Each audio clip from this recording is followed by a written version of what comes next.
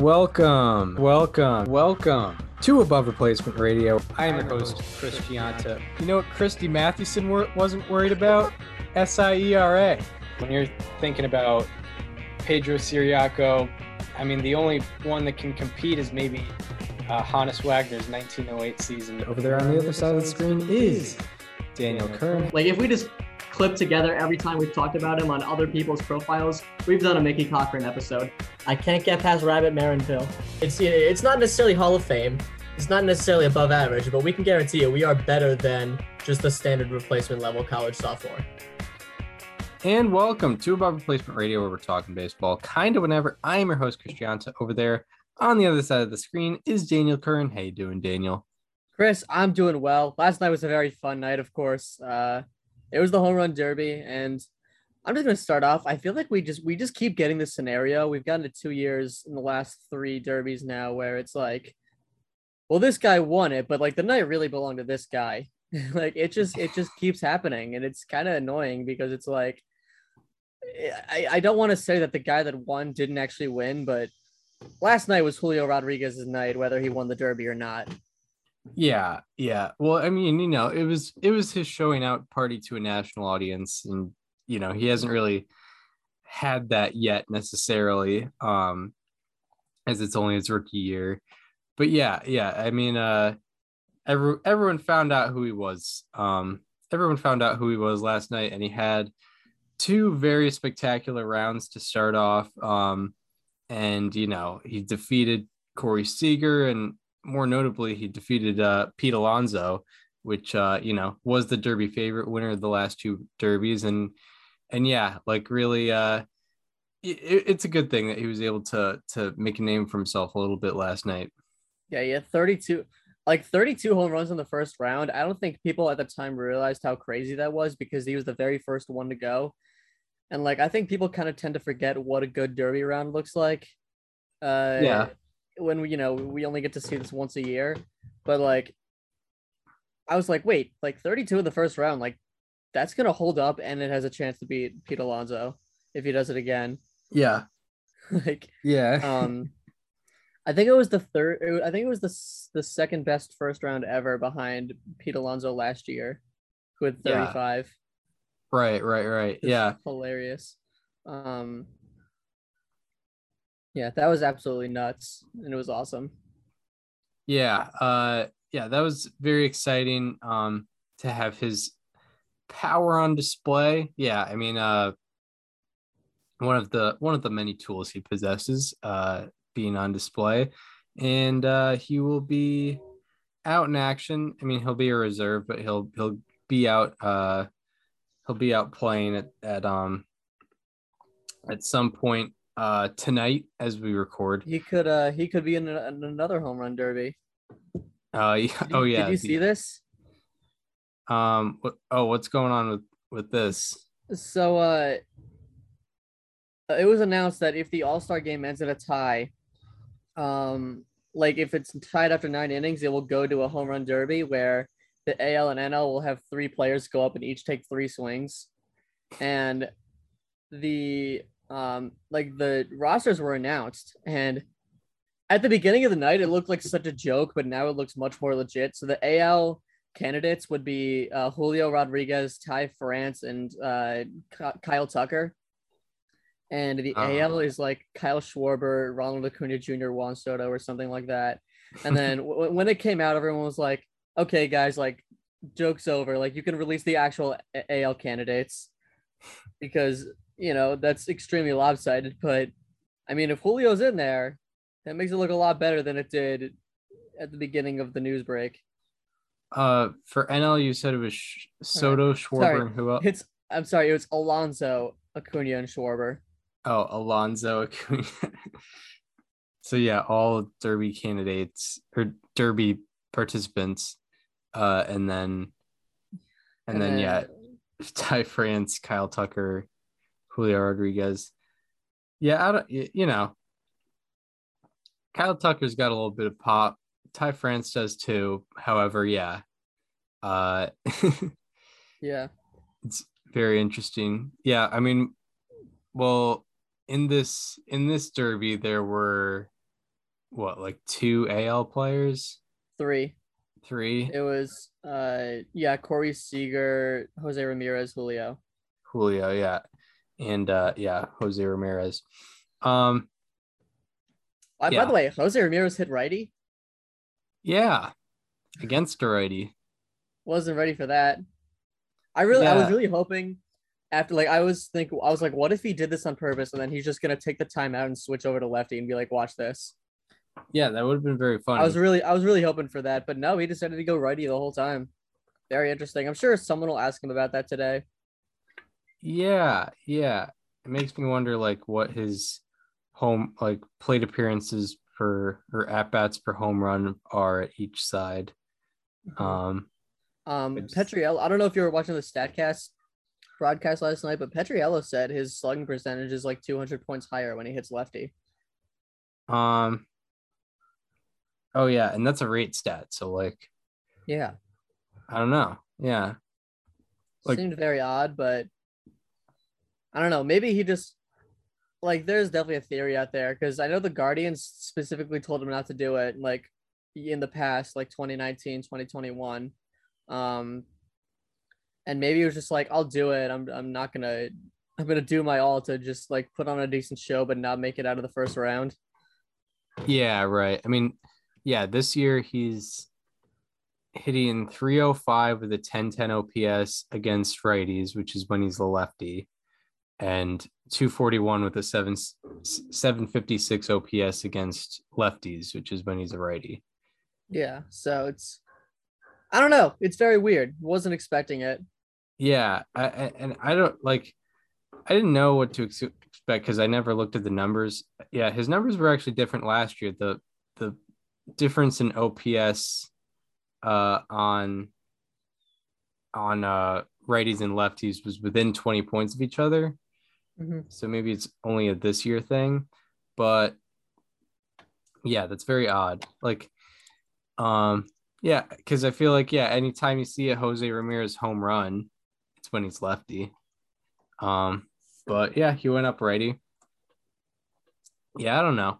Um, but worked out for Juan Soto, who ended up winning the Derby with being pretty consistent the whole way through. How about Albert Pujols getting through the That first was round? cool. Well, did you see that controversy? What was it? Apparently, in the tiebreaker round between Schwarber and Pujols, ESPN miscounted and missed one of Schwarber's home runs, so it should have been a tie, but Pujols actually advanced. Huh. I don't know how much truth there is to that, but it's been being floated out there.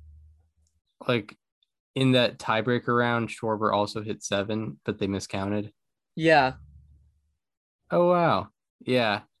I don't yeah, there are always like there is always a thing where like a home run lands and you just don't see it you just don't see a number change and it's like what happened there?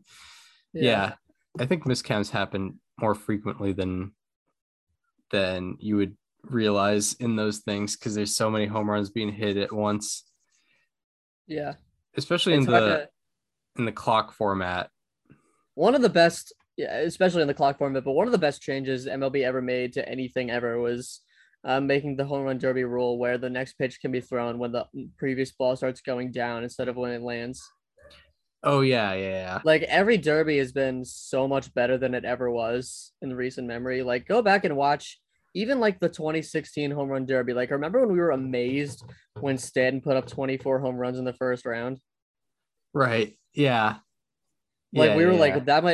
like that might be one of the best derby performances we've ever seen. Yeah, yeah, exactly. And And yeah, now it's like, what are we talking about? now we've got our rookie hitting 32 first round, first time ever doing a home run derby. Yep. Even then, Um, like Alonso very casually hit 20 yes, yeah. or not. Yeah. Someone who was it that hit 20? I don't remember. Somebody hit 20 and it was like a very casual round last night, Um, it like in the first round. could have been Seager actually. It might have been. Seager wasn't too far off Like It might have been Seager, yeah, because I yeah, remember being like, he's not gonna do it, but like he did pretty well. right. Yeah. Yeah, very funny. Um, well, yeah. And yeah, so yeah, Albert Pujols making it through is pretty cool. But it would have been hard for him to win the whole thing. It's tough because I said beforehand I don't think he's gonna win because I just don't think like his body was going to hold up, and I don't even know how like wrong I was because he had 13 in the first round. He did have an amazing tiebreaker round. I will give him that absolutely. Yeah. Yeah, no doubt Um, about it. but like I don't know, 13 in the first round in any round that shouldn't have held up. Yeah, no. Yeah. I mean, that would have ended up, if not for the tiebreaker round, he would have had the least out of anybody besides Schwarber. Well, Yeah. tied with Schwarber. Yeah, Yeah. I don't know what he did that tiebreaker round, but he just pulled out everything he had, and it was cool. It was awesome. Yeah. It is also funny to see how much of this relies on the BP pitcher. I saw a tweet last night. It was like the home run derby comes down to which team has the most accurate bench coach. Yeah. Like it's a lot of it because you looked at Schwarber's round and I mentioned to you like he was throwing it in game day zone 11. He was throwing it Yep. like 4 inches above the strike zone. And Schwarber's like trying to rifle it over the fence, but it's like out of the strike zone. Yeah, Yeah. that was tough. Acuna's pitcher was like throwing him sliders. I don't know if you saw that. Yeah, it was yeah. Maybe Acuna asked for that, but still that's pretty funny What are to that'd be observe. very funny if he was like, can you throw like I don't know what Acuna's numbers are against sliders off the top of my head. I'm gonna have to check that one out. Yeah. Well, I mean, I imagine you would want like a hanging slider. Like I don't Yeah, think he's for looking sure. for a slot for 88 He down and has a three away. run value. He's slugging 394 against them this year, which is not great just in general, but it's good for the fact that it's against sliders. Right. Well, I remember when Harper was participating back in like 2013, 2013. 2013, like the broadcast was saying that like his dad like threw him cutters, which I get. Like if the ball's coming in on you, like I think guys want the ball coming in on them a little bit, but I guess for Acuna it would be coming away. Right. Uh, but I mean, yeah, maybe he wanted like the idea of a hanging slider because it just I don't know, it looks better. Mm-hmm. I don't know. I'm not, I've never participated in a home run derby, No. so I don't know. I don't know what works and what doesn't. Trying to think what other cool things. I mean, really the big takeaway. We haven't even talked about Juan Soto. Yeah, well, it's Like like, we have not mentioned him once. well, it's funny because it it kind of worked out how a lot of home run derbies work out. Is like you Mm-hmm. just have to be consistent throughout the whole derby. Yeah. The main takeaway, the one real problem I have with the clock format is that it pretty much relies on an underdog to really steal the show for it to be a good derby. Like Julio was a 6 seed, Pete Alonso was a 5 seed last year. Like he went first in every single round, I think, except for the finals. Trey Mancini was a 6 seed. Um, Yeah, like 2019, Vlad Jr. was an 8 seed. Like it yeah, really, Stanton was a 6 seed, I think, the year that he went off in it. Like you have like you just need someone who can go a full round every time to perform well for it to be a good derby. And like I don't know, it does kind of suck when like someone finishes off like when someone beats their opponent with like a minute left on the clock and it's like I want to see him keep hitting. Like right, yeah, Soto almost did that last night. Like he just kept going after he won, and then eventually, like 10 seconds later, he was like, "I'm just gonna celebrate now." yeah.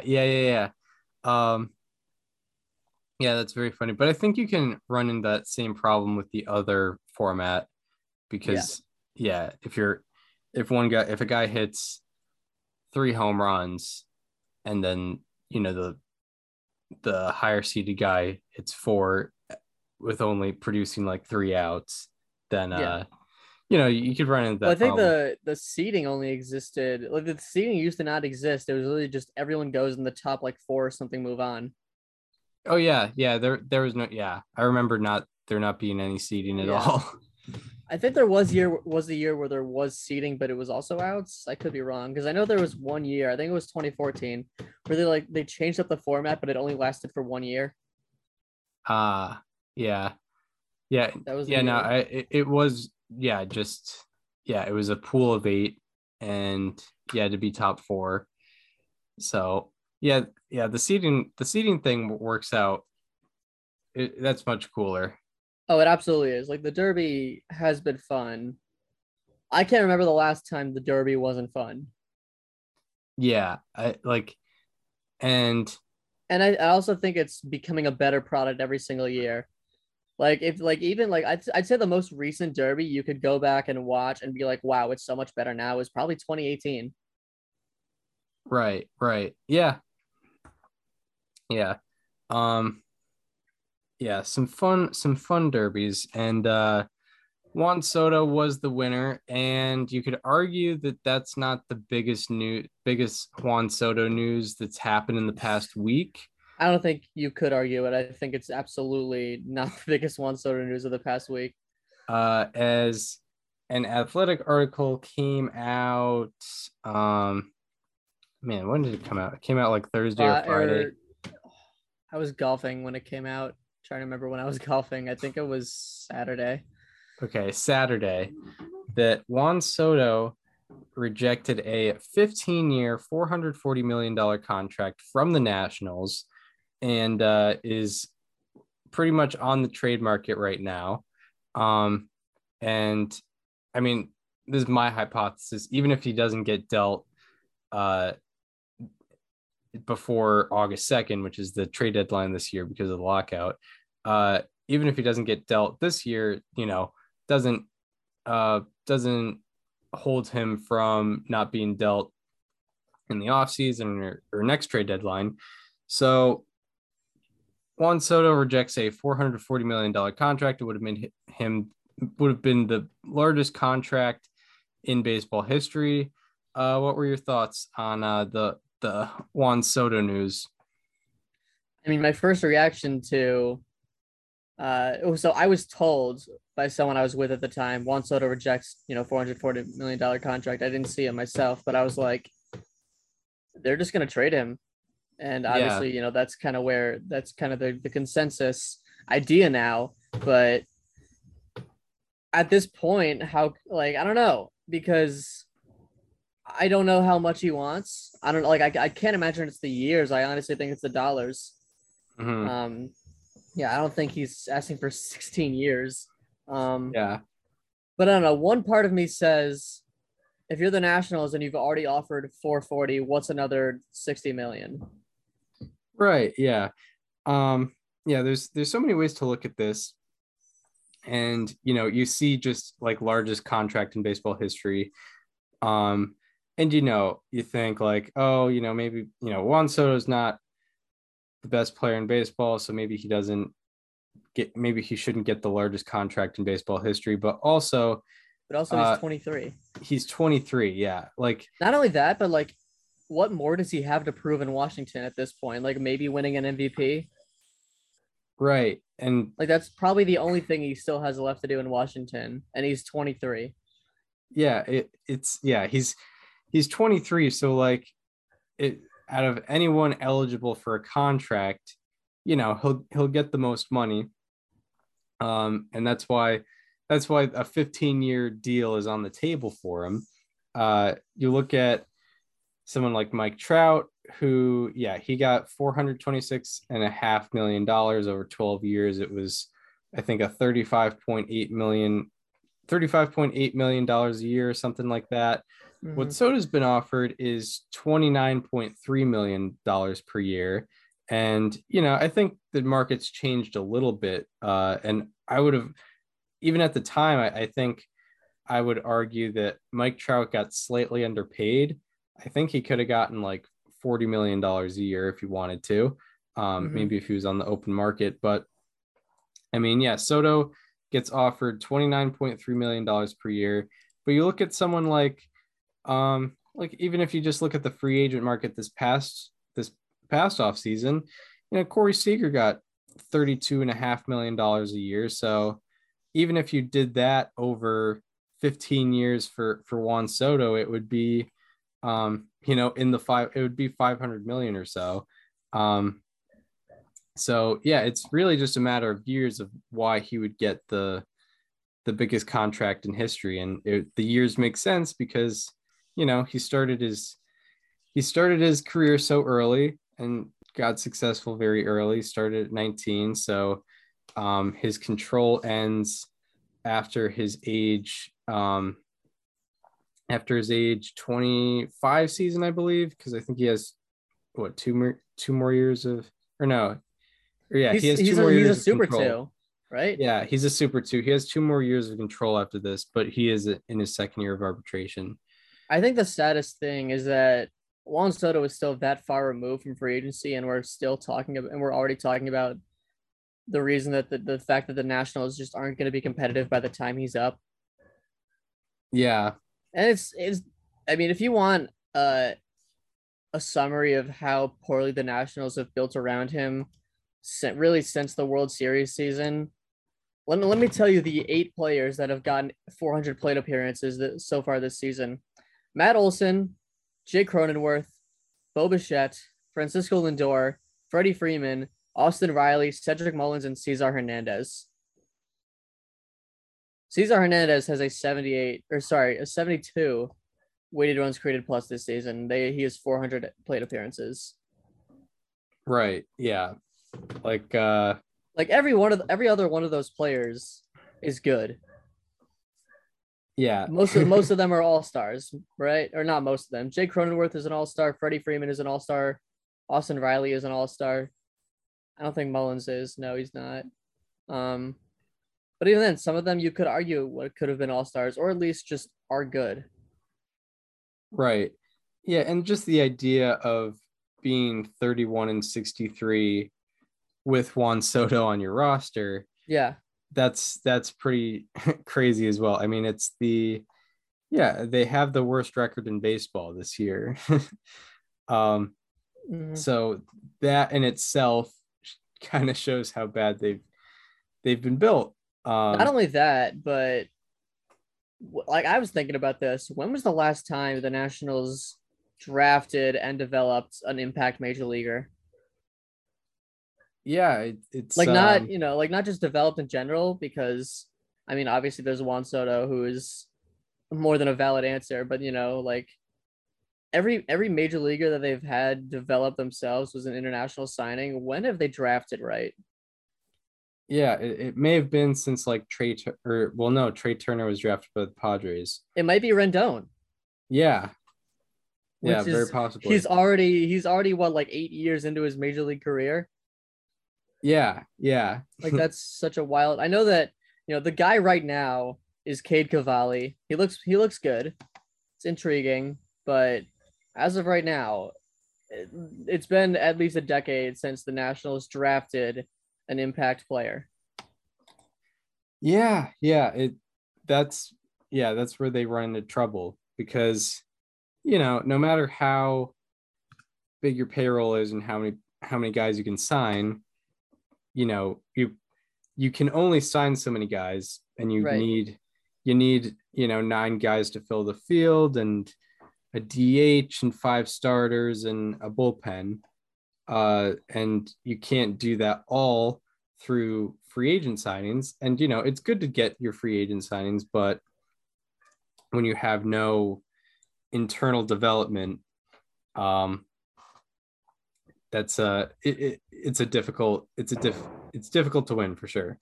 Going over, so they drafted Rendon 6th overall in 2011. And to be fair, they had a stretch of amazing draft picks, and obviously they were at the top of the draft list. But like Steven Strasburg, Bryce Harper, Anthony Rendon in back-to-back years, that's like legendary. Yeah, like that's amazing. Since then, all of their first round picks have been Alex Mayer, Brian Goodwin, Lucas Giolito, who was good, but they traded him for Adam Eaton, Yep. Eric Fetty, Carter Keyboom, Dane Dunning, Seth Romero, Mason Denneberg, Jackson Rutledge, Cade Cavalli, Brady House. Yeah. That's where we're at with this club right now. And obviously some of those guys it's too early to tell. Is Brady House where is Brady House rank in their system? I'm not sure, but yeah, like, and also with the MLB draft, it's not like the NBA draft where a later round or a later pick in the first round is, is not a good thing. Like Mike Trout got drafted like Okay. 20 something overall. Aaron Judge, same thing. There's plenty of guys who are ready to, be very, obviously the guys at the top are going to correlate to the most success. However, there are also plenty of guys that are ready to be major league successes in those in those picks in the 20s and 30s. So according to Pipeline, the Nationals' only top 100 prospects are Cavalli and House, who are at 46 and 51. Like the fact that your first round picks are your only top 100 prospects usually isn't a good sign of ability to develop, because sometimes you see guys that aren't first round picks build themselves up. We see it a lot, and that also international signings. Like there are so many people here, I guarantee you, that weren't first round picks. Right. Yeah, most likely. Yeah, sure. Most of them are first round picks, but like Gunnar Henderson, that's a second round pick. He's the number 5 prospect in baseball. Yeah, exactly. And I mean, there's definitely players outside of the first round who can be major successes. I mean, I don't want to be the cliche who's like, Albert Pujols was selected in the 13th round. Yeah. And, that's something like that is hard to find like that. Mookie Betts was a 5th rounder. Mm-hmm. There's just, there's plenty of people that just, they develop despite their draft pick. But I mean, but yeah, like with this Juan Soto thing, what do you think is an appropriate contract for Juan Soto? I'm cool with 15 years. I'd say it's got to be at least 475. Right. 475. I know he wants 500. But I honestly think if it's the right club, 475 could get it done. Yeah, 475 would be $31.7 million per year. So yeah, that would make sense. What's 480 divided by 15? That'd be 32. Yeah, I mean, that makes sense. And I'm wondering, like, this is also an interesting thing because I think a lot of people talk about like, oh, I kind of wish Mike Trout didn't stay with the Angels and he went out on the free agent market so that he could be with a playoff team. And it looks like Juan Soto is kind of making that move because, I mean, he's taking notes. If he kind of if he believed in the, if he believed in that, in that Nationals organization, I think it would have been harder for him to reject $440 million. Which is crazy because they're literally saying, hey, in the next 15 years. And the fact that Juan Soto is 23, like, he's going to be in his prime for probably another 10 years. Like, in 10 years, he'll be 33. There's reason to believe he'll still be producing at an elite level then. Like, at the end of that deal when he's 38, sure, he's probably tailed off by then. And he knows that. But, like, he's probably given the Nationals, like, 10 years to be competitive, and he's rejecting that.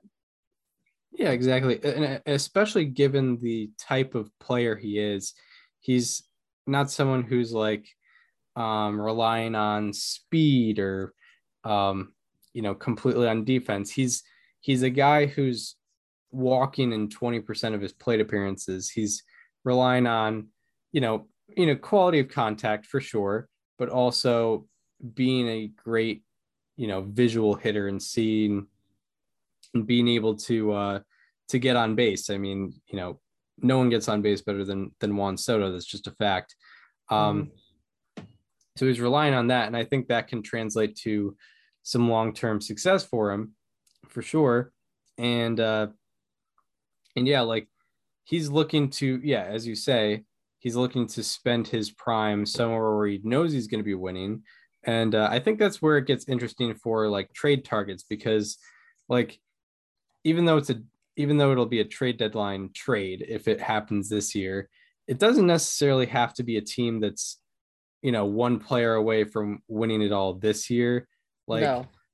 This is whoever's trading for him right now is taking on a long-term project for sure. Like every team should at least take a second to consider it. Like not every team is going to be capable of getting it done, whether it be that they don't have the farm to do it or they don't have the money to pay him. But they should at least sit down and be like, could we get Soto? And if the answer is no, the answer is no. But that question should be asked in every front office. Yeah. I mean, every front office this weekend should have had that question, around a boardroom somewhere. But yeah, when I think about a team, like teams that wouldn't necessarily be crazy buyers this deadline, but like would look at Juan Soto, it would be teams like, I don't know, Giants or Red Sox, who are, they're only, I think they're both only 3 games above 500 this year, but they're bigger market teams, and they would be able to look at extending Soto in the offseason. What would you see as like a good fit for Soto? All of the reports have been saying that the Padres and Cardinals are the favorites right now. And I think an important thing to realize is if you're a team that has the farm to get it done, like you also have to have major league talent on the roster right now. Like the Arizona Diamondbacks, for example, have one of the top farm systems in the league, but is it worth trading the entire farm, which is essentially your entire future, to get one player? Probably not. Yeah. Because, I mean, like, if you trade for Juan Soto, you now have to restart the building around him process. Like, you can't just implement the guys you have now, except for maybe Ketel Marte. Right. Yeah. But the Padres, I think, are a team that could get it done. I mean, I know that they still have some guys left. They've traded their entire farm for guys already, but they've still got guys left in the tank. Yeah. And they have enough talent on their roster right now where they can build around him and put him on a winning team. Right. The St. Louis Cardinals, I'm weary about their ability to pay him, but at the same time, the Cardinals, every time they get an impact player, they do immediately extend them. Like they did so with Goldschmidt, they did so with Arenado. Like both of those guys were traded to the Cardinals and immediately extended before they even stepped foot on the field. But obviously this is a much different asking price than those two had. Yeah. Yeah, for sure. Like, and you have to wonder, like, yeah, with the Cardinals, how many more, big contract, like I don't view the Cardinals as necessarily a giant market team. No. Like I think that I usually think of them as like a second tier big market, I guess. But I'm wondering, like, now I'm curious at like what their payroll is this year, and like I wonder if they'd be able to tack on another contract. I wonder if it could be argued Tyler O'Neill goes in that trade package. Yeah, I mean, I'm sure that they like would if you believe enough in like guys like Dylan Carlson, maybe guys like Nolan Gorman, what if you throw him in there? And obviously it's going to take much, much more than that, but what if that's a piece? Yeah, I'm sure they would be less hesitant after his performance this year. The Cardinals have $150 million committed this year. So like, and if you're talking like luxury tax, they're pretty far away from that. Adding Soto they'd still be pretty distant from the luxury tax if they added Soto with like a $30 million a year contract. Yeah. So yeah, it's definitely possible for them. I know I talked about the Giants this past offseason saying that they had some room before the luxury tax, and they're a bigger market team than the Cardinals are. And then Padres, they have a young roster, so I don't think they're like, they have a lot of talent, but I think they've only given out big contracts to like Tatis, Machado, and I guess Eric Hosmer. Yeah. But yeah, A lot of people have also suggested the Mets, but I honestly don't think the Nationals would trade within the division. right, yeah. Padres think have they would do that. $207 million committed this year. But a lot of that has to do with When does Hosmer come off the books? well, this is interesting. Hosmer gets paid $21 million this year, but $13 million a year for the next 3 years. So they front loaded that deal. yeah, they did, and That's smart. very smart. And Will Myers is getting paid $22.5 million this year. He's a free agent next year.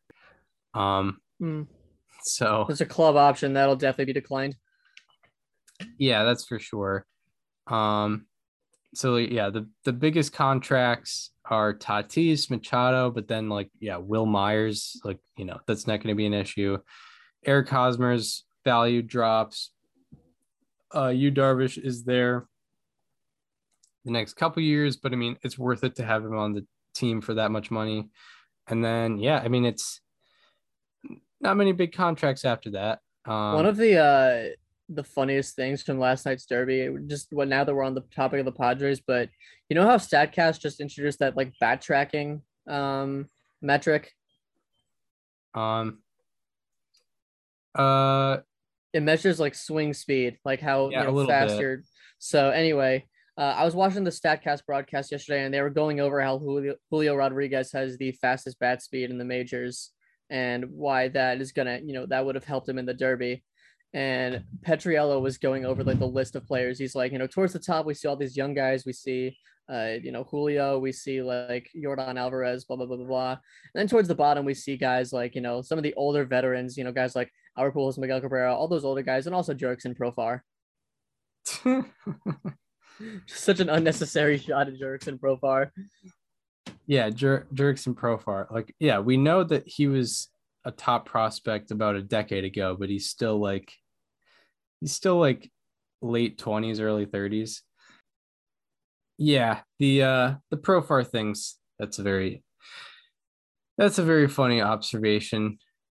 Like, to have him in the same any category, like even if it's age, it doesn't make sense with Cabrera and Pujols. Yeah. I don't know. But yeah, I mean, by the way, that bat tracking thing, it's only like the technology is in 2 ballparks, and it's Houston and LA. So we were very lucky last night that the home run derby happened to be in one of the 2 ballparks, so they can get those metrics. Right. Yeah. Yeah, that's pretty funny. So yeah, like Soto's, I guess it's interesting. The Cardinals one is interesting to me. Padres, they've been going pretty all out for the past couple years, so it makes a bit of sense. In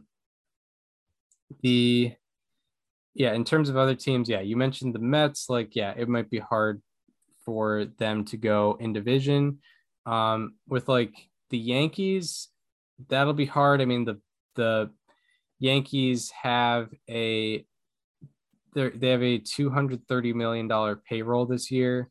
And I mean, if they got Soto, they'd have to probably choose between Soto and Judge on who they would pay.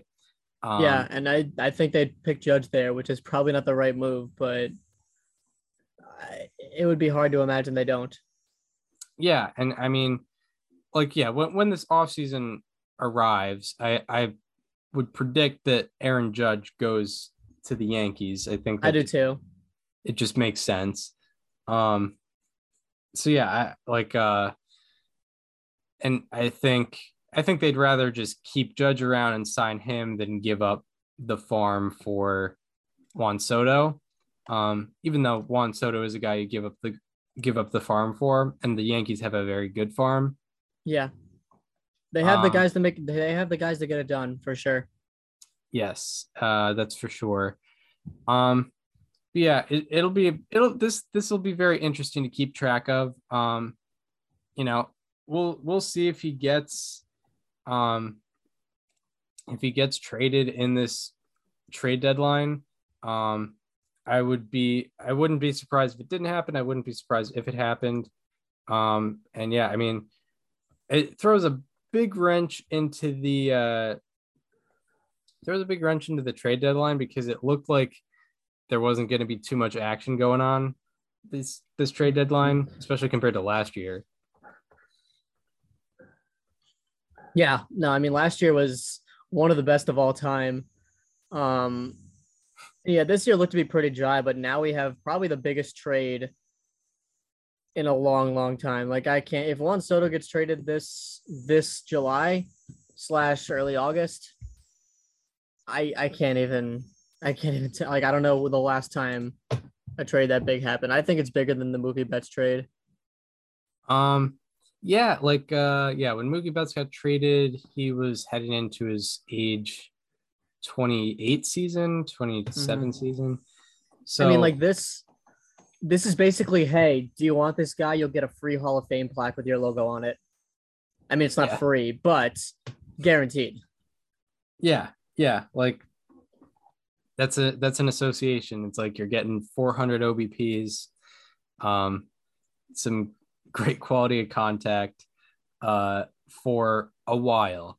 And he's been this good since he was 19. Because whoever trades for him and signs him, he's probably going into the Hall of Fame with their cap. It's hard to imagine he goes in with the Nationals at this point. Right. Yeah, I mean, yeah, interesting. Like Harper will probably, if he's a Hall of Famer, will probably go in with the Phillies. Yeah, that's so wild. Like Mookie Betts will probably go in with the Dodgers. Yeah, very funny. Weird. But yeah, I don't know. I guess to take away from this, at least the Nationals got a World Series. Yes, at least they have that because, man, at least they had the wonderful 19-31. Yeah, like if Howie Kendrick doesn't exist, the Nationals franchise that's a giant mess. We're talking about it the same way we talked about the Rockies last year. Yeah, for sure. Or just if AJ Hinch keeps Zach Greinke in that game. Yeah. I don't know. Yeah. Yeah, like this, and the Nationals were like, they were at the end of their window and they luckily they caught it. Otherwise, if Dave Roberts went with Kenley Jansen in the 8th inning. Yeah, otherwise it would have been a gigantic failure from the Nationals. The Dodgers didn't do a bullpen game in Game 4. Right. If Josh Hader had it that night. Yeah. They could have been out in one game. They were down to the last 4 outs? Yeah, exactly. Yeah, if Josh Hader just locked it down in the 8th on October 1st. We're not talking about that on, October 30th. Yeah. But yeah, if they lose Soto, then that's a rebuild process. It'll be going on for half a decade at least. The sad thing to me about the Nationals is that the message that they tried to send was, we didn't pay Harper, so we could pay Soto. Yeah. Like this is going to be 2 times now where they've had a once in a generation type player that they let go because they didn't want to pay them. And like they have, I think they can pay them. Like I really do think they could pay Soto if they wanted to. Because like I said, they've already offered 440 mil. What's another 60 mil? Yeah, like it yeah, it's just odd, especially given like, I know they haven't signed a $500 million contract before, but they've had a barrage of $100 million contracts given out. I mean, they've had they during the 2020 season, they had Scherzer, Corbin, and Strasburg all on deals. Well, yeah, they had Scherzer on a $210 million deal. They had Strasburg on a $245 million deal and Corbin on a $144 million deal, uh, all at the same time. So like, yeah, there may not be one $500 million contract, but they had the capability of paying all that money at the same time. To multiple players, yeah. Yeah, We also haven't mentioned the fact that they depleted their farm for Adam Eaton. a little bit. Yeah, That I completely forgot about that. And man, did that one set the franchise back because you and I were talking, and if they had Lucas Giolito and he was performing the way he was with the White Sox, you don't need to resign. You probably don't resign Steven Strasburg. yeah, You still might, but it's definitely not a guarantee. yeah. Very By the true. way, it was just announced that he's now returning this season, which is how many innings has he pitched since he signed that deal? Steven Strasburg, like Yeah. 9, something wild. He did pitch 22. No, okay. He pitched 5 innings in 2020, 21 and 2/3 in 2021, 4.2 this year. So that's a grand total of 31 and a third innings. yeah, And oh, by the way, a 5.69 FIP. yeah, 61 ERA plus. 4.1 walks per nine, 1.7 home runs per nine. And even with the Corbin and Strasburg deals as they are right now, plus Soto making $17.1 million in arbitration, the Nationals payroll, according to Baseball Reference this year, is $124 million, which is, I would imagine that's nowhere close to what it was in like 2019. Yeah. So I mean, like they have the spending capabilities. They plan on succeeding in the next 15 years, I imagine. I imagine the rebuild process will not take longer than 15 years. So, like, maybe they're taking it as a thing where, like, oh, he rejected $440 million, so he just doesn't want to be here in general. So, but I don't know. I don't think that's the case because it's just like you offered him $29 million a year and he's probably worth more than $30 million a year. I mean, yeah. Yeah, that's what's going on. It's interesting that if Aaron Judge is going to be making 36 million a year at his age 31 season starting there, yeah, why can't Soto make 30 mil as a 24-year-old? Yeah, exactly. As a guy who was, runner up in MVP last year, Third 2 years ago, like maybe he was top 5 or maybe he was 4th, I think. People, by the way, like we won't ever know this for sure, but he believed that he had a false positive COVID test at the beginning of the 2020 season, which caused him to only play 44 games and therefore only get 5th in the MVP voting. Like, obviously, we will never know for sure if he actually had a false positive or not. He could have just been asymptomatic, but in those 47 games, he slashed 351, 490, 695. Yeah. Like, that might have, if it truly was, that cost him an MVP. Very much so. Yeah. Like he won a batting title, led the league in OPS. He led the league he led the majors. Oh, he didn't lead the majors in batting average, but he led the National League in the entire quad slash line. Yeah. And yeah. And last year was runner up for MVP. he's consistently just been a fantastic hitter. And, there's some articles comparing him to Ted Williams, but I mean, like you look at the you look at their their ages and their numbers in those ages, and yeah, there's some comparisons to make. I mean, his career OPS plus is Juan Soto's career OPS plus is what, like 160 something. Yeah, exactly 160. Yeah, it's 160. So he's been 60% above average and his entire career, and he hasn't even turned 24 yet. He has an 18.9% walk rate and a 16.9% strikeout rate in almost 2,400 plate appearances. Right. And Mike, where's Mike Trout at before he signed that deal? Or no, he signed it after 2018. Would he have been like 27 then? Yeah, and he had a 175 OPS plus. I will say better defense and base running from him, so maybe not the best comp, but Soto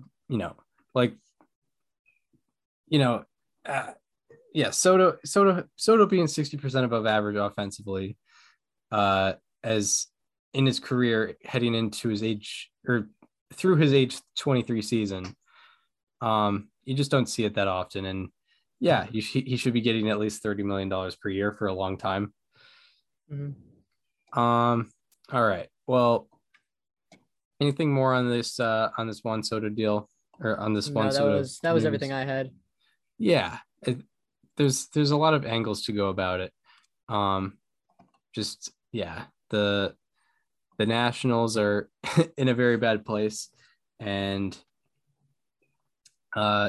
looking, I guess Juan Soto's on the market. Very interesting. All right. So last bit of news we'll get into before our midseason awards is Chris Sale. We didn't talk about him coming back, but he was on the 60-day IL earlier with a rib injury, and this was after being away for a year and a half with elbow surgery or after getting Tommy John surgery. And then he came back in August of last year, finished out the year, pitched in the playoffs last year. He had a pretty good year in the 2 months he was able to play last year. But he started this year with an injury that held him out for, 3 months. It was a rib injury. And then he took a line drive off the pinky, which broke his pinky, and he will be out for another 6 to 8 weeks. So,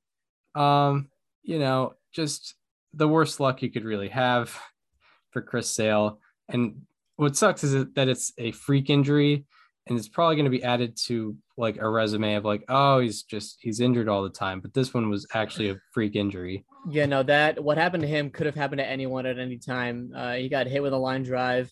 His pinky was bending in a way it's not supposed to bend. That just, I don't know. You have to feel bad in that scenario. Like the amount of time he's worked to get back to that point. It's basically been since the start of the 2020 season when he got Tommy John surgery, and to finally seem like you've come back from all of it, and only to, have something happen that's completely out of your control. Like that just, that's so brutal. Yeah, it is. It is like, and, I guess the one silver lining with this is like, he's already gotten his contract. So at least that settled down. It's not going to play well in Boston though. It's not going to play well in Boston. But like for Chris Sale's sake, at least, it's not affecting a contract situation. However, yeah, like he wants to be out there like any baseball player. He wants to be out there. And, I think really just kind of being taken out of the frying pan and into the fire situation a little bit. And from a Red Sox perspective, your best pitcher, the best pitcher in your organization, just came back. In his first start back, he looked very good. He went 5 shutout innings, 5 strikeouts, 1 walk. And like, the Red Sox are heading into a very tough part of their schedule, and they wanted Chris Sale there. And they've been kind of sliding recently. And now Chris Sale's back on the IL. It's I think it changes the perspective of where the Red Sox are at currently. The Red Sox had a really good run in June and like early July, and there was, their slide started in early July, maybe even late June, where it seemed like Chris Sale was like the savior of the team, and now you just don't have that. Yeah, exactly. Like, the Red Sox, they had Nathan Eovaldi and Garrett Whitlock out at the same time as Chris Sale, and Whitlock was a starter at the time of his injury. So like, the Red Sox, their rotation depth has not been what they wanted it to be. They've called up a couple guys, notably like Brian Bayo, who started the year in Double-A, and he's risen up pretty significantly, but I think they wanted to marinate him a little bit in the minor leagues, as well as like Cutter Crawford. He's not a well-known starter, although he's been doing actually pretty well, but they didn't want to rely on these guys, and I think they're going to have to rely more on these lesser names as they head into this very tough stretch. And I believe if you look at MLB strength of schedule remaining, Red Sox have the hardest schedule remaining out there. Yeah. They have a tough one. So like, I think this conversation has been brought up a lot, but like, does it make the Red Sox less aggressive at the trade deadline, knowing that Chris Sale is out longer, and the idea of them being successful in the second half is less so?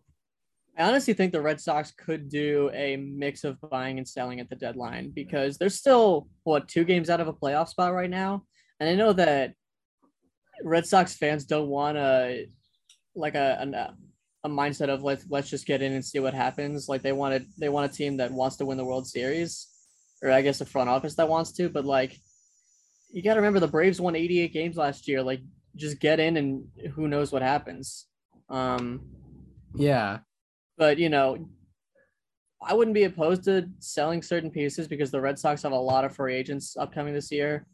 Maybe, just for example, they have JD Martinez, Nathan Eovaldi, Christian Vasquez coming off. I don't think they should entertain the idea of trading Xander Bogaerts, even though he could be a free agent this offseason. That's not something they should entertain, but if you can get some pieces for them and then maybe get a couple relievers, it's a weird mix, but I think without those guys, you still have a roster that could get in, because we've seen the Red Sox. This might honestly be the most starting rotation depth they've had in any season that I can remember.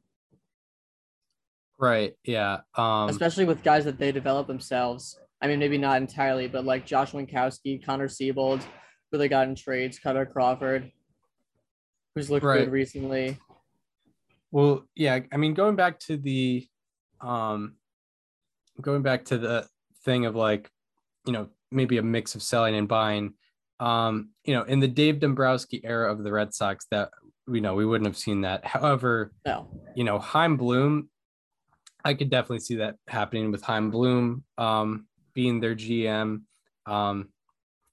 He's kind of been doing that like the whole time he's been with the Red Sox almost. I mean, probably a little more buyer heavy in the lately. However, like, he notably used to work in the Rays front office, and they always have done that. They've always been a mix of buyers and sellers, trying to just take advantage of whatever pieces they have. But yeah, I think, in terms of, Chris Sale affecting this, Yeah, I mean he was supposed to be the head of that rotation in and also should be noted in that start against the Rays in which he came back, he looked like, last year he looked a little bit off. Like in this last start, he looked like this Chris Sale of like 2018, 2017, that competing for Cy Young, Chris Sale. The Rays start, right? Yeah. Yeah, not the Yankees start. Yeah. He looked that way, and he looked like he was going to be the best starter. Excuse me. Looked like he was going to be the best starter in the Red Sox rotation going forward. And yeah, takes him out. Yeah, kind of changes things for the Red Sox a little bit. Yeah. Especially with the Mariners as hot as they are. Like they're probably definitely gonna get a playoff spot. I mean, I don't want to say definitely because you never know. Like they are on a 14-game win streak, and this could be the peak of their season. But right now, all things are coming up Mariners. Yeah, and they're getting hot earlier than they got hot last year, which is good. But like, yeah, looking at it, they're 3 games above the team that's first out of the wild card spot, which is the Red Sox. And everyone on their team is turning it around. So yeah. All right. Any more thoughts on the Chris Sale injury? Not particularly, no. All right. Guess that transitions into the 2022 midseason awards. Very, very important. A lot of futures depending on these awards, financial situations based on the above replacement radio midseason awards. We saw how it affected Brandon Lowe in 2020. And might have been Luis or no, I don't think Luis Rojas wasn't manager of the year midseason last year. It was Gabe Kapler, but like oh yeah, it had to be. Yeah. I'm misremembering that. But like yeah, Brandon Lowe in 2020. That we know how much it affected him in 2020. But yeah, our 2022 midseason awards will go in the order that they're handed out at the end of the season, with Rookie of the Year going first. All right. American League Rookie of the Year. Who do you got? I mean, come on. Yeah. I mean, come on. This is one of the easier ones. It's Julio Rodriguez. There's no other way of looking at it. I could hit you with all the statistics in the world, but I think everyone listening knows that it's Julio. I guess some honorable mentions would be Jeremy Pena, maybe Bobby Witt Jr., Adley Rushman, but it's absolutely Julio. Your prediction's looking good on that one, Chris. Yeah, I did predict Julio Rodriguez at the beginning of the year. He was the number 3 overall prospect in baseball, so wasn't going too much out on a limb. But yeah, Julio Rodriguez, if you want to know the stats, he leads all qualified AL rookies in slugging percentage with a 477, OPS with an 814, and weighted runs created plus with a 135. He also leads American League rookies in home runs with 16, runs scored with 53, RBI with 52, stolen bases with 21, offensive runs above average, and F4. Leads American League rookies in all those categories. Do we also want to do the thing where we say who we have now and who we think will win? Yeah, I'm down. I still think Julio. Yeah, I think Julio. Yeah, I don't think there's any reason to backtrack from that. Yeah. I think Julio Rodriguez will end up winning as well. So yeah, I mean, like, it's kind of cut and dry for Julio Rodriguez. National League Rookie of the Year. I'll let you go first on this one. All right. National League Rookie of the Year. I'm going with Spencer Strider. At the for the midseason award. He has the most F-WAR of any rookie at any position this year so far, or any National League rookie at any position. I should correct that. Julio Rodriguez has more than him. Spencer Strider has a 3.03 ERA, 2.04 FIP, a 2.68 expected ERA, and a 141 ERA plus in 74 and a third innings pitched. I would say his only real competition is his teammate, Michael Harris, who has an 816 OPS. He's also a very quality base runner and a quality defender, I believe. And I think I could definitely see Harris pulling out the award come season's end. And I think there's a good argument for Harris being better so far this season as well. But I will say, I think Spencer Strider is like your midseason National League Rookie of the Year.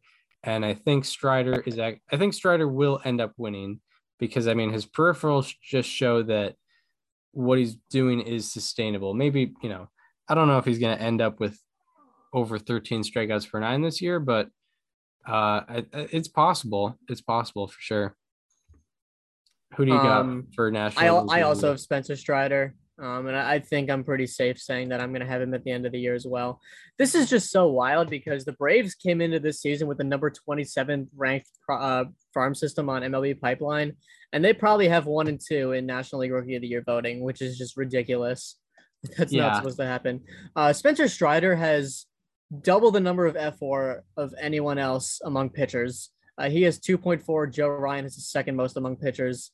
With 1.2. Scott Efros from the Cubs also is 1.2. There's really no other way of putting it. This is the easy pick for sure. Right. It would take a monster second half from somebody else, along with a bit of regression from Strider for him to not win it, in my opinion. Yeah. I mean, also like what should be noted with Rookie of the Year is like it's also not the most valuable rookie. So I think like Michael Harris, he's been doing pretty well. I think he's been relatively consistent as well. And he's, every day in the lineup as well.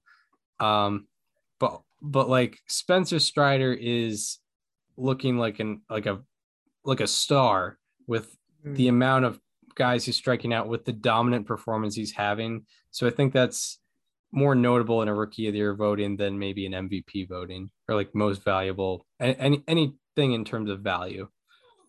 Yeah. So who do you got so now we get into the awards that the least analytical awards. Manager of the Year. For American League, I have Aaron Boone. There's really no other way of looking at it. I think the other possibility could be Brandon Hyde, but I don't know, just with how good the Yankees have been this year, it's hard to justify giving it to anybody else, especially when they weren't supposed to win the division. Like, there were teams that other people agreed were better at the beginning of the season. And not only are the Yankees the best team in baseball, but they're 13 games up in the division at the All-Star break, which is absurd because this is supposed to be the most competitive division where there were 4 teams that had a chance of winning it, but the division was over in mid-May. Right. Yeah. Like, yeah, they've been unbelievable. My American League Manager of the Year is Brandon Hyde.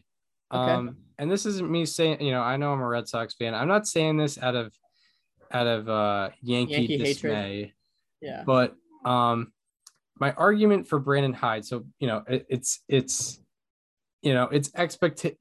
of the Year is basically based on expectations versus results. And I know the Yankees' expectations weren't that high this year.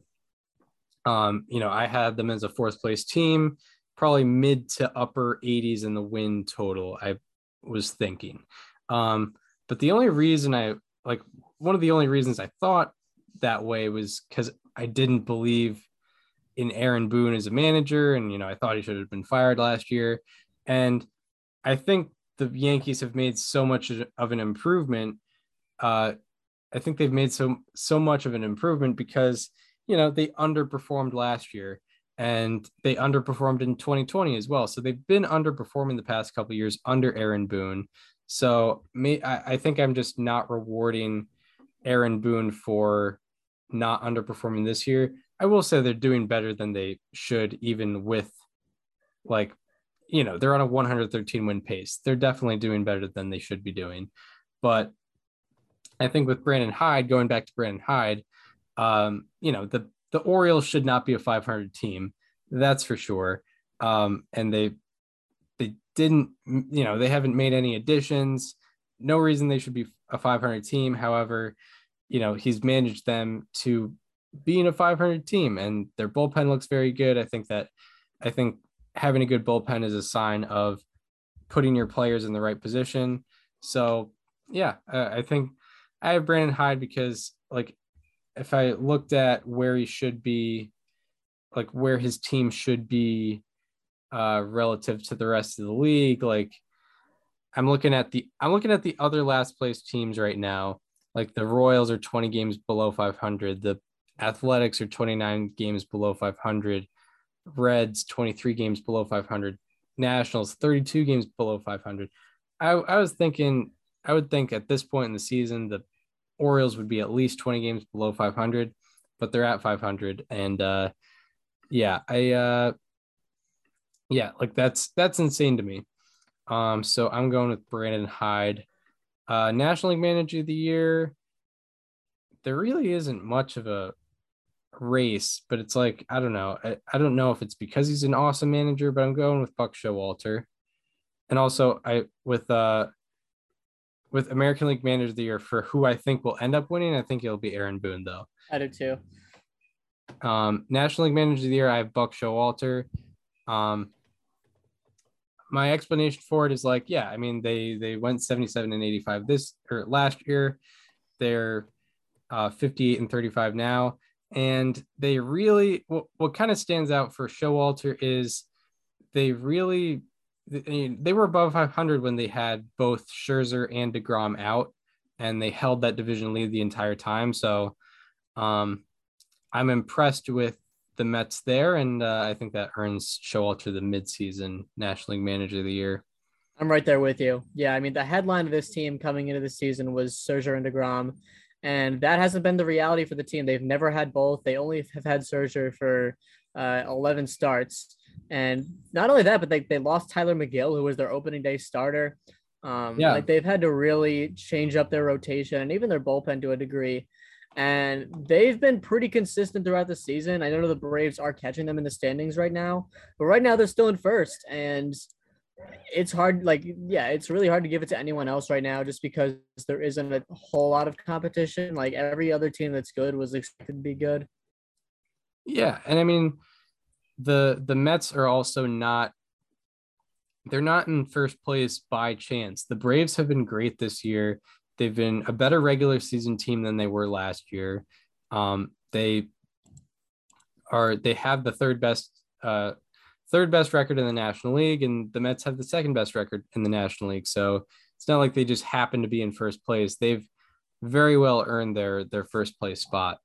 The only competition I can maybe think of would be Rob Thompson. That's true. Yeah.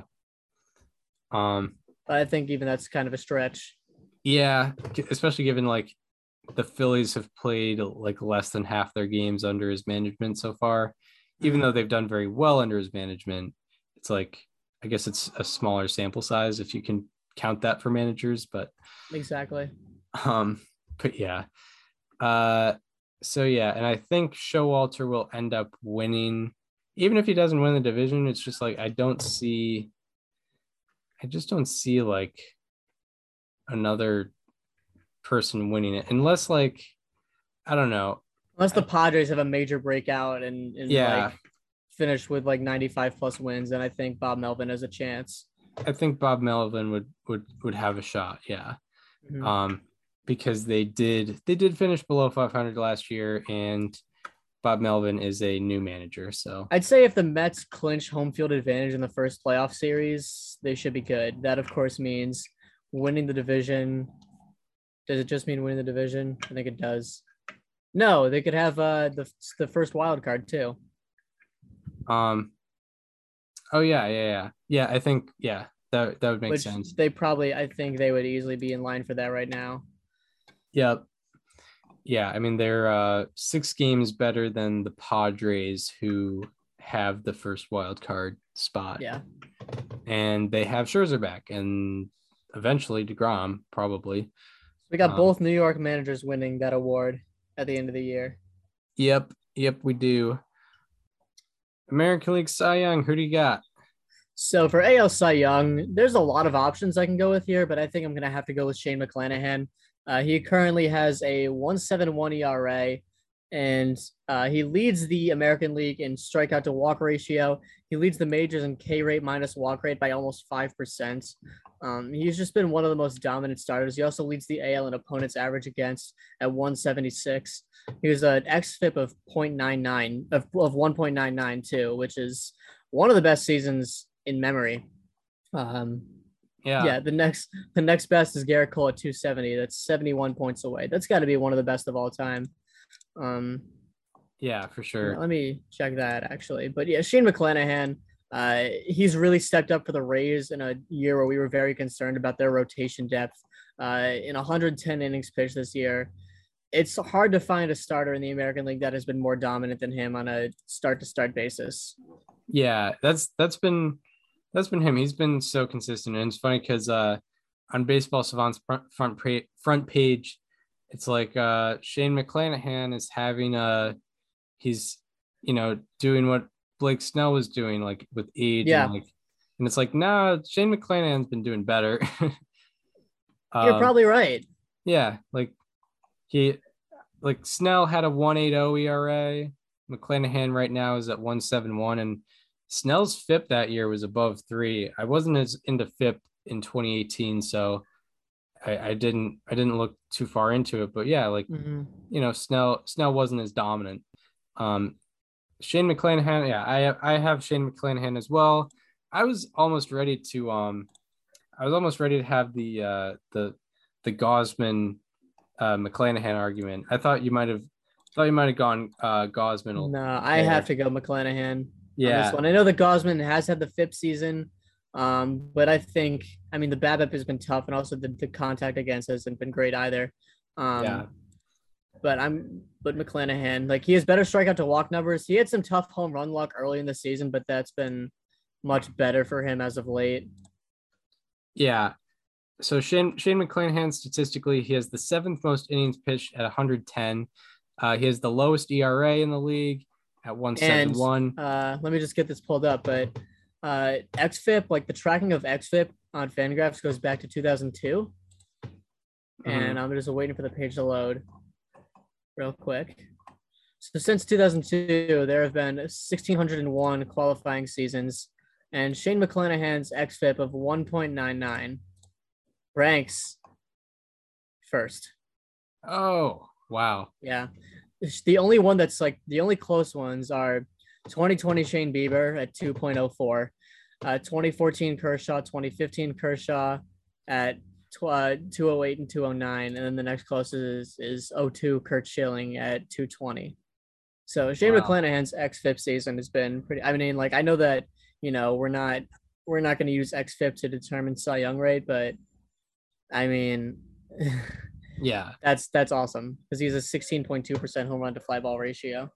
Yeah, that's a great stat. Yeah, McClanahan has the lowest ERA in the American League, lowest expected ERA, lowest SI ERA, and best strikeout minus walk rate, as you mentioned.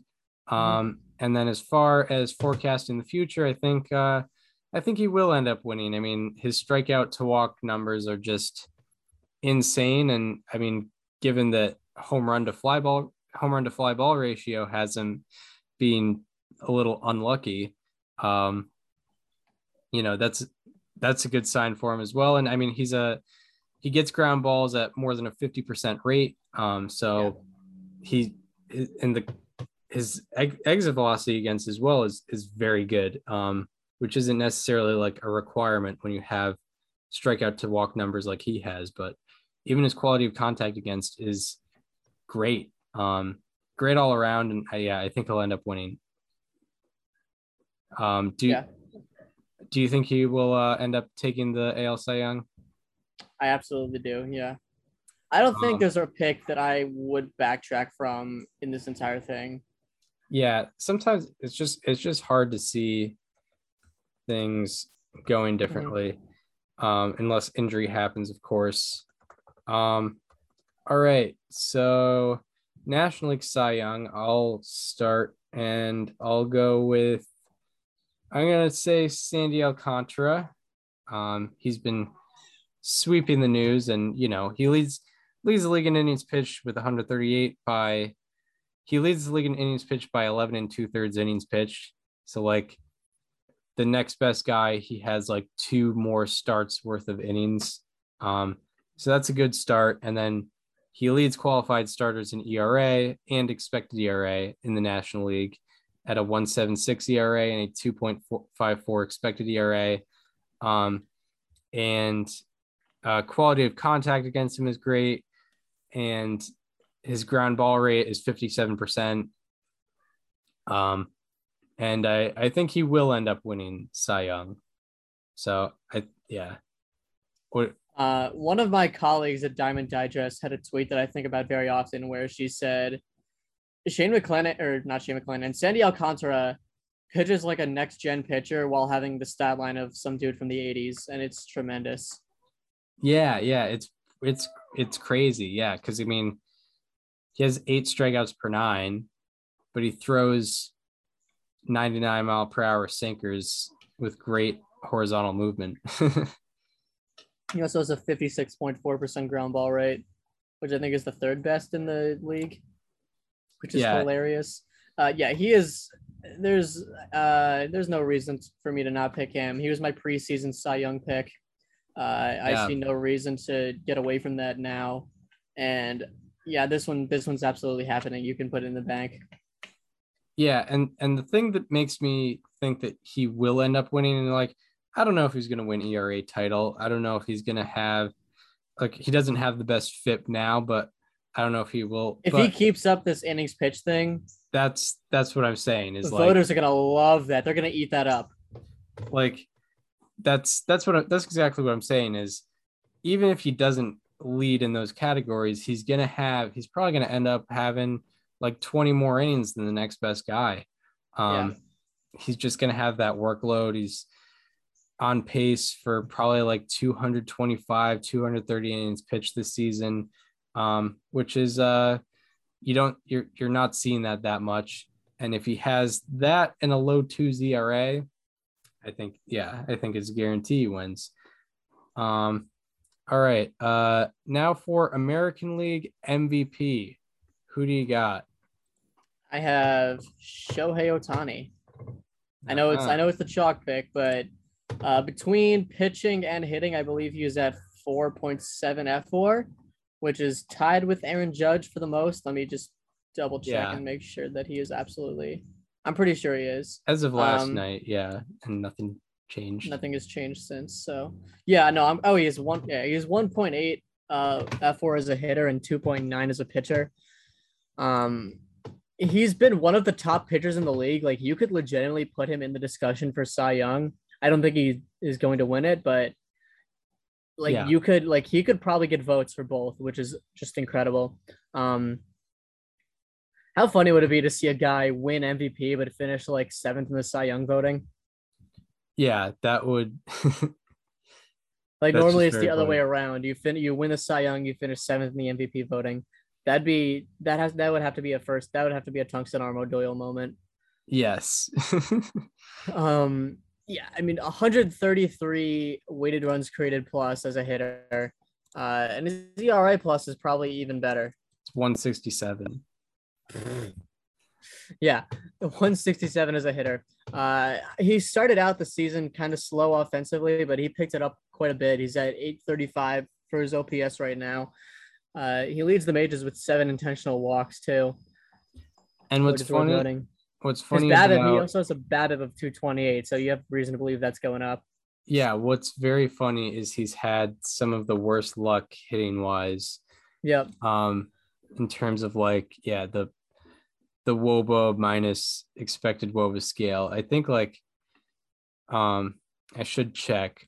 I'll check it right now just for the audience All right. sake. But While you're going, he is 5.95 or 5.59 strikeouts per walk, 12.7 strikeouts per nine, 2.3 walks per nine.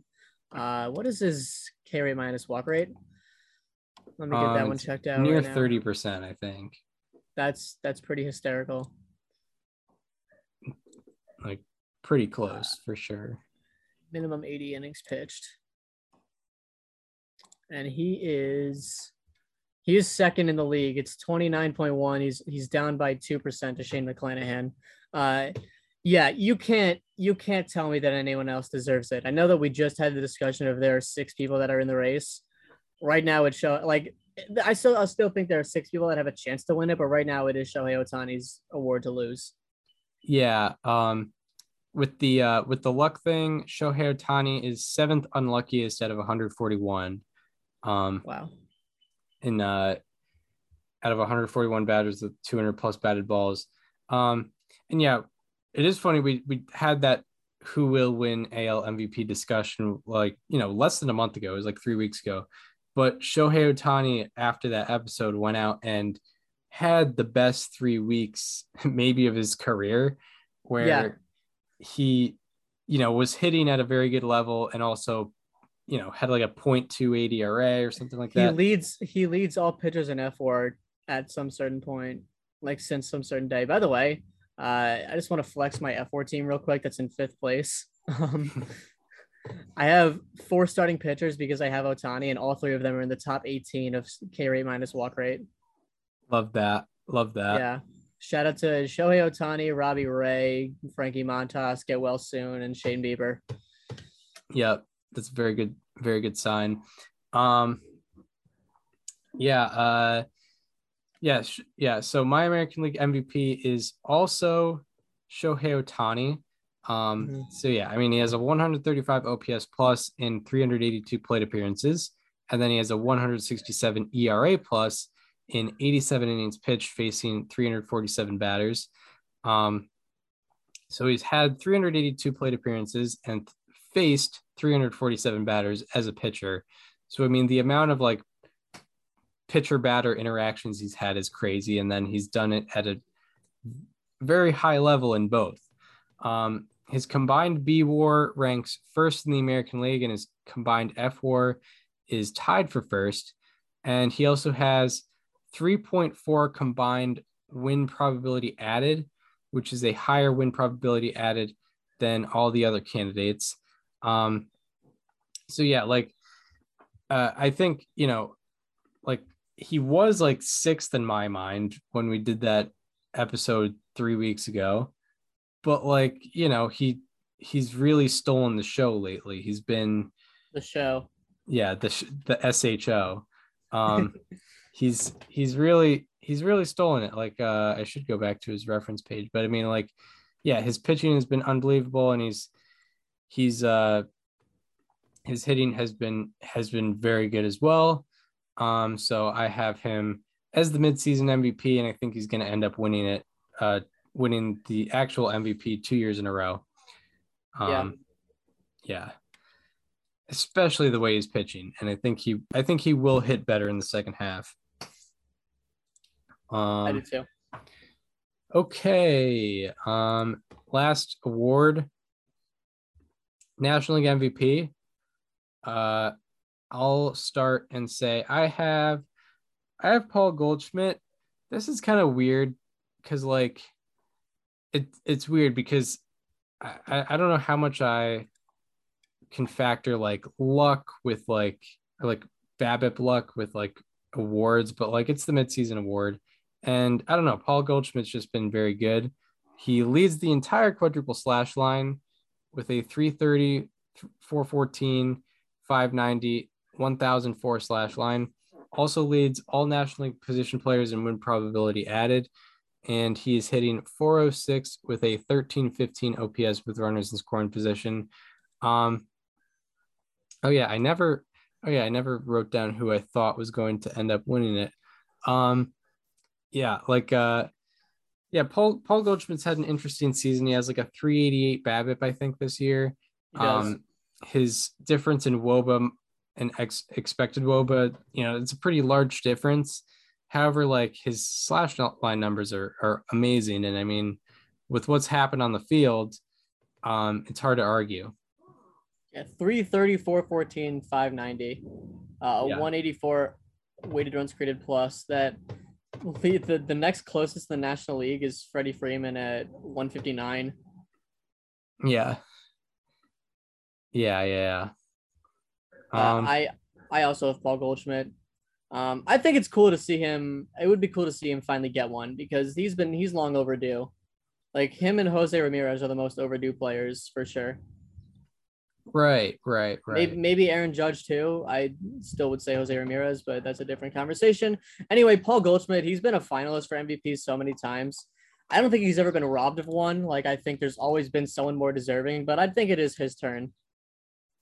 Yeah, it would be nice. I mean, like he's on a very much a Hall of Fame track.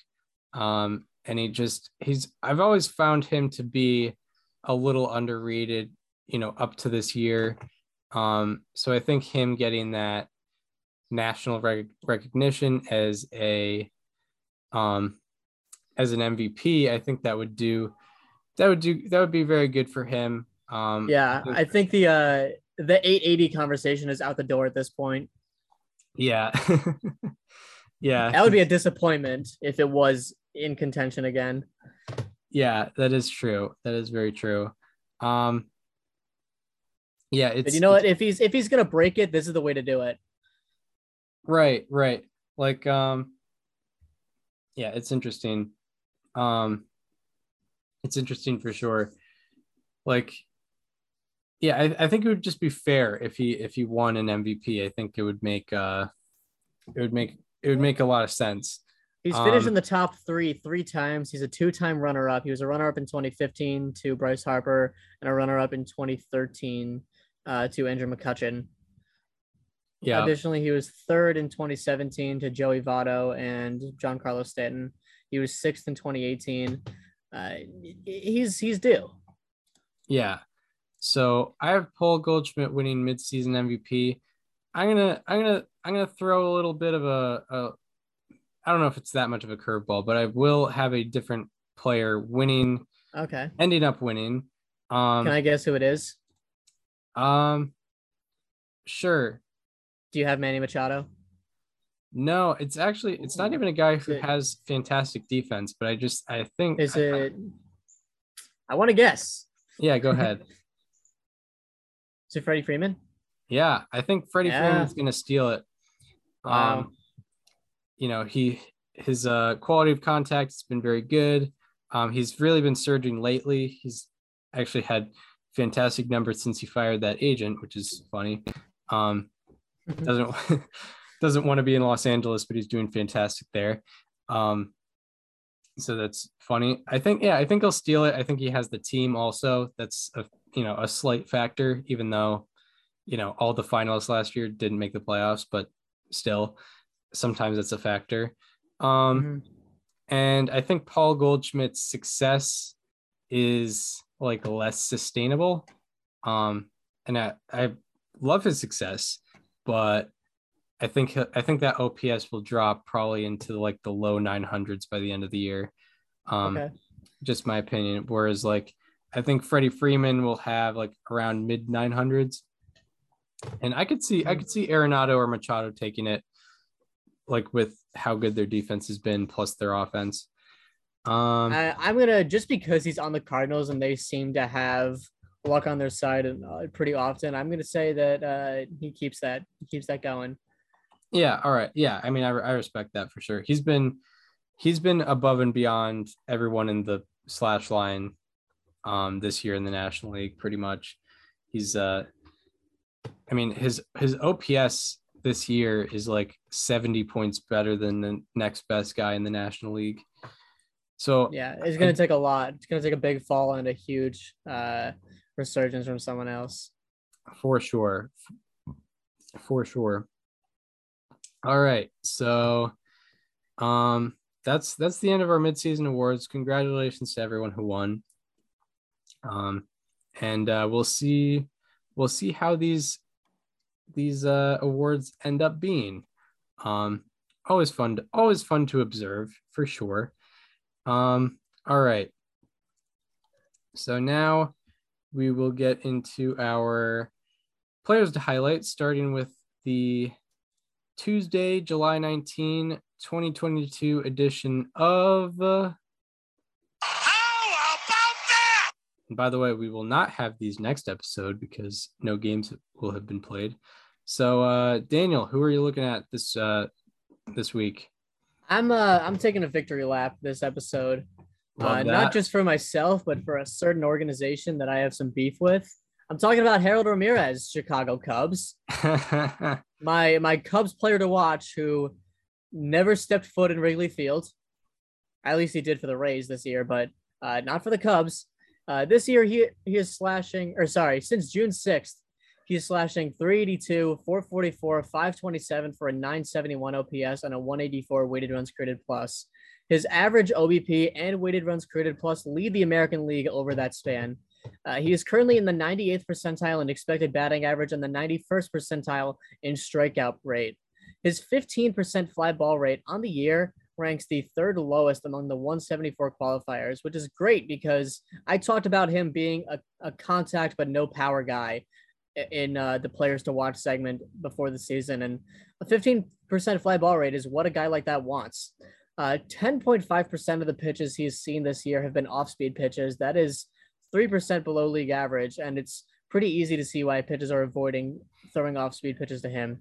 His 469 batting average against off-speed pitches leads the 259 hitters with at least 750 total pitches seen, and his 688 slugging percentage ranks 11th. His hard hit rate on off-speed pitches has gone from 28% this year to 48.1% this year. That ranks 15th among the 178 hitters with at least 25 batted balls against off-speed pitches. Just to give you an idea, some of the guys he ranks above in hard hit percentage against off-speed pitches include Giancarlo Stanton, Yordan Alvarez, Vlad Jr., and others. That is Harold Ramirez being above them in a hard contact rate. Wow. Harold Ramirez. How about that? Funniest thing that's happened with players to watch is when you had him as a player to watch, and I mean it was March, and then he got traded. I think he got DFA'd.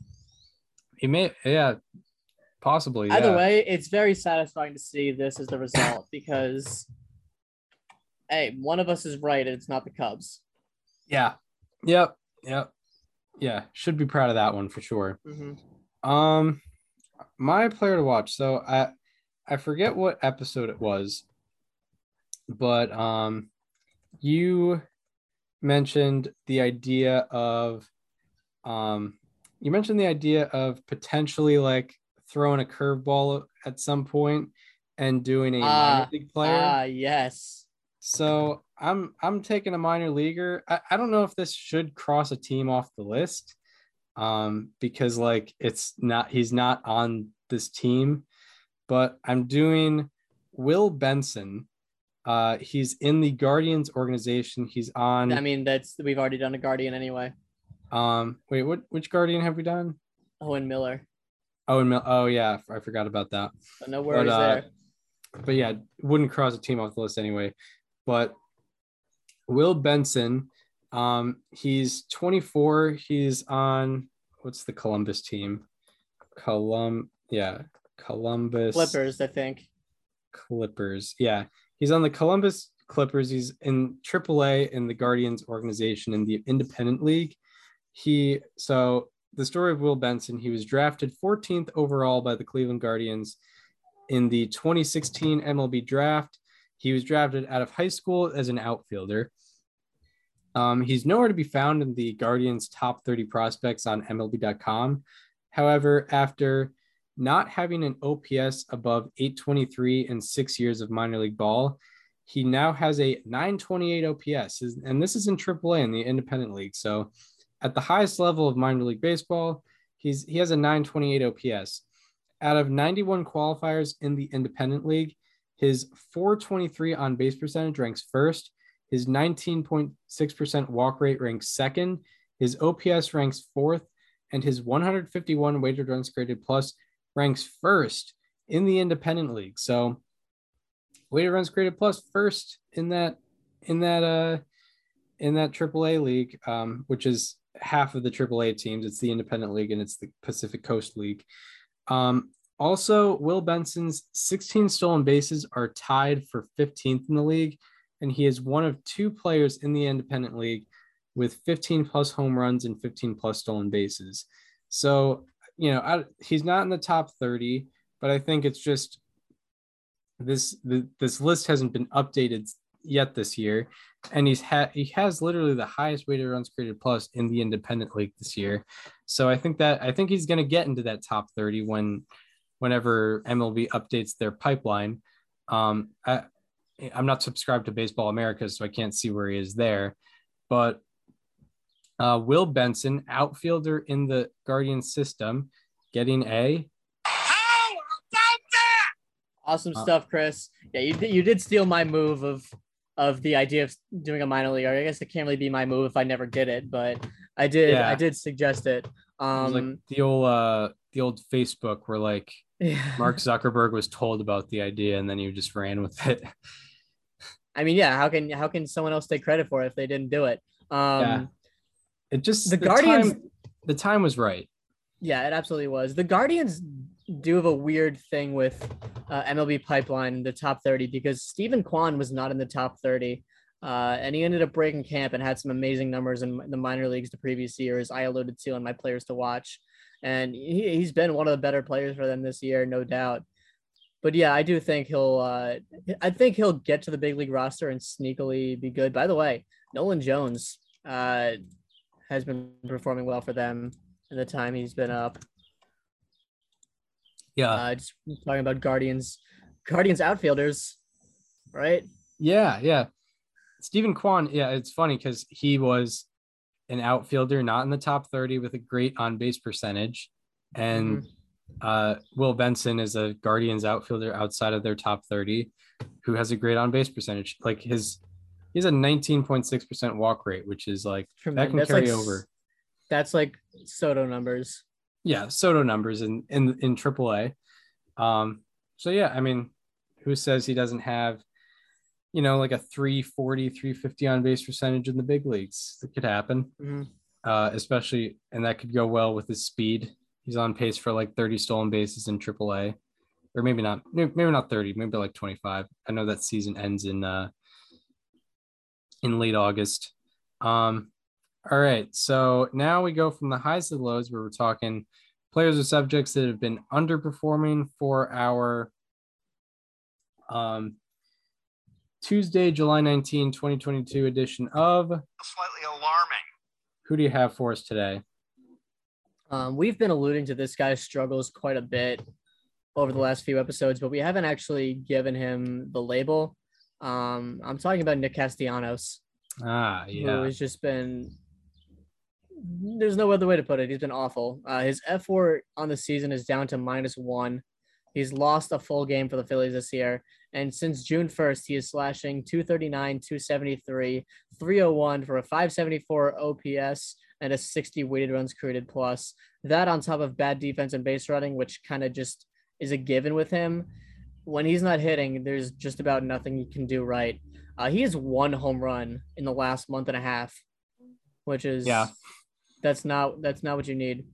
Before the season, he had never had a ground ball rate above 38.9%.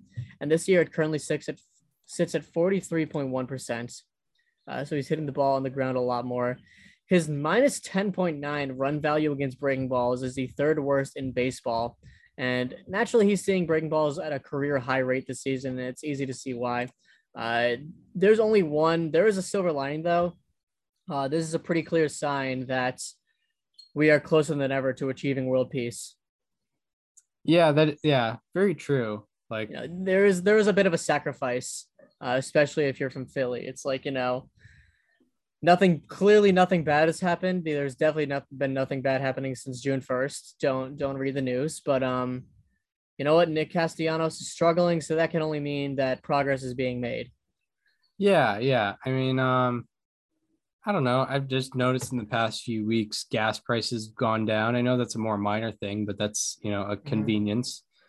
Um, so that works. I think they were rising the whole time. They were definitely rising when Nick Castellanos Mhm. signed that contract. Yeah. And yeah.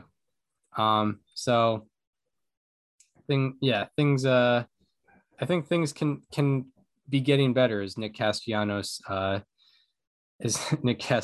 keeps struggling. Yeah. Um, my slightly alarming is it's very similar player on the exact same team. And I will say short sample size alert, but it's Kyle Schwarber. So yeah, short sample size alert, Hot trigger warning. trigger warning. Kyle Schwarber, it's a 6 game span, but he's been pretty awful in these 6 games. He is 1 for his last 25 with no walks and 14 strikeouts. He hit a home run in the 6 game span, but his OPS is still 200 in the span. So that's very hard to do. In the span, out of 187 qualifiers, his average is third worst. His on base percentage is last. His OPS is fourth worst, and his weighted runs created plus is third worst. And he has struck out more times in the span than anybody. And he has the highest strikeout rate in the 6 game span at 56%. And along with that, out of 268 players with 10 plus batted balls in the span, Schwarber's expected WOBA ranks 7th worst. And, in a 6 game span, you could think, oh, maybe he's facing some amazing pitchers. He's faced one amazing pitcher, but I mean, looking at the pitchers he's faced, the starting pitchers Kyle Schwarber's faced in the 6 game span have been Miles Michaelis, Jose All star. Barrios, uh, Ross Stripling, Sandy Alcantara, Max Meyer, and Trevor Rogers, which you have some good pitchers there, but not a lot of strikeout guys. Like, Sandy Alcantara, he is the midseason Cy Young, but his strikeout rate is below average. So, like, Kyle Schwarber having a 56% strikeout rate, um, that's slightly alarming. He's been pretty bad in the last 6 games. I guess technically you could say carried over to the home run derby, um, funnily enough. But yeah, last 6 games, 1 for 25, 14 strikeouts. Looking slightly alarming. All right. Now for a preview of or no, yeah, we're Oh not wait, doing we that. don't have to preview the week ahead. Yeah. We're just done now. Yeah. I just went into the Wait. Should we do some All-Star game predictions? Sure. That'll be our substitute. All right. I really hope it ends in a tie, man. Yes, me too. Wait, if it ends in a tie, who do they count as winning pitcher, losing pitcher? Is it just whoever pitches the ninth? Has to be, right? I guess. Yeah. Rip to whoever tries to like score the game. I get history and all that, but man, Clayton Kershaw starting for the National League is tough. Yeah, it's Like we all know Sandy deserved it more, but because of all that. What I will say is at least like Kershaw's still good and it's not completely based on I was gonna say, like nostalgia. if Manfred used like his Legends pick to throw Clayton Kershaw in there and they put him on the mound to start the game like they did with like if they had Miguel Cabrera starting at first or Pujols, like that'd be tough. Yeah. If they had Pujols starting at first over Goldschmidt, I think he'd forfeit and be like, no, this guy's literally on my team. I've seen him. He's clearly better. Yeah, like at least Clayton Kershaw is also having an elite season. Even like, Alcantara definitely deserves that starting spot more, but at the very least, you can say like, Kershaw has a 2.13 ERA and a 2.47 FIP this year. So at least there's that, and at least you're gonna probably get a good performance out of him, and he's still like at a very high level while he gets this start. You want to know my bold prediction for tonight? Give me it. I got the Contreras brothers going back to back. Oh, I love that. Yeah, everyone's gonna just explode when that happens. I'm trying to think of what a bold prediction would be. I don't know who's the most random all-star on this. I'm trying to think. Gregory Soto. Gregory Soto. We have Soto. We have Soto at home. Soto at home. Such a great tweet. If you haven't seen it, try to find that. Santiago Espinal. Ian Happ. I'm looking at the starters. Who is the potential? I'll say Byron Buxton will win All-Star MVP. Okay. All-Star game MVP. He'll find a way. He'll probably make a nice catch and have a home run and maybe like another extra base hit. All right. So I think All-Star Game MVP is going to be one of the guys that's like 25 or younger, because I think we're going to have that narrative at the end of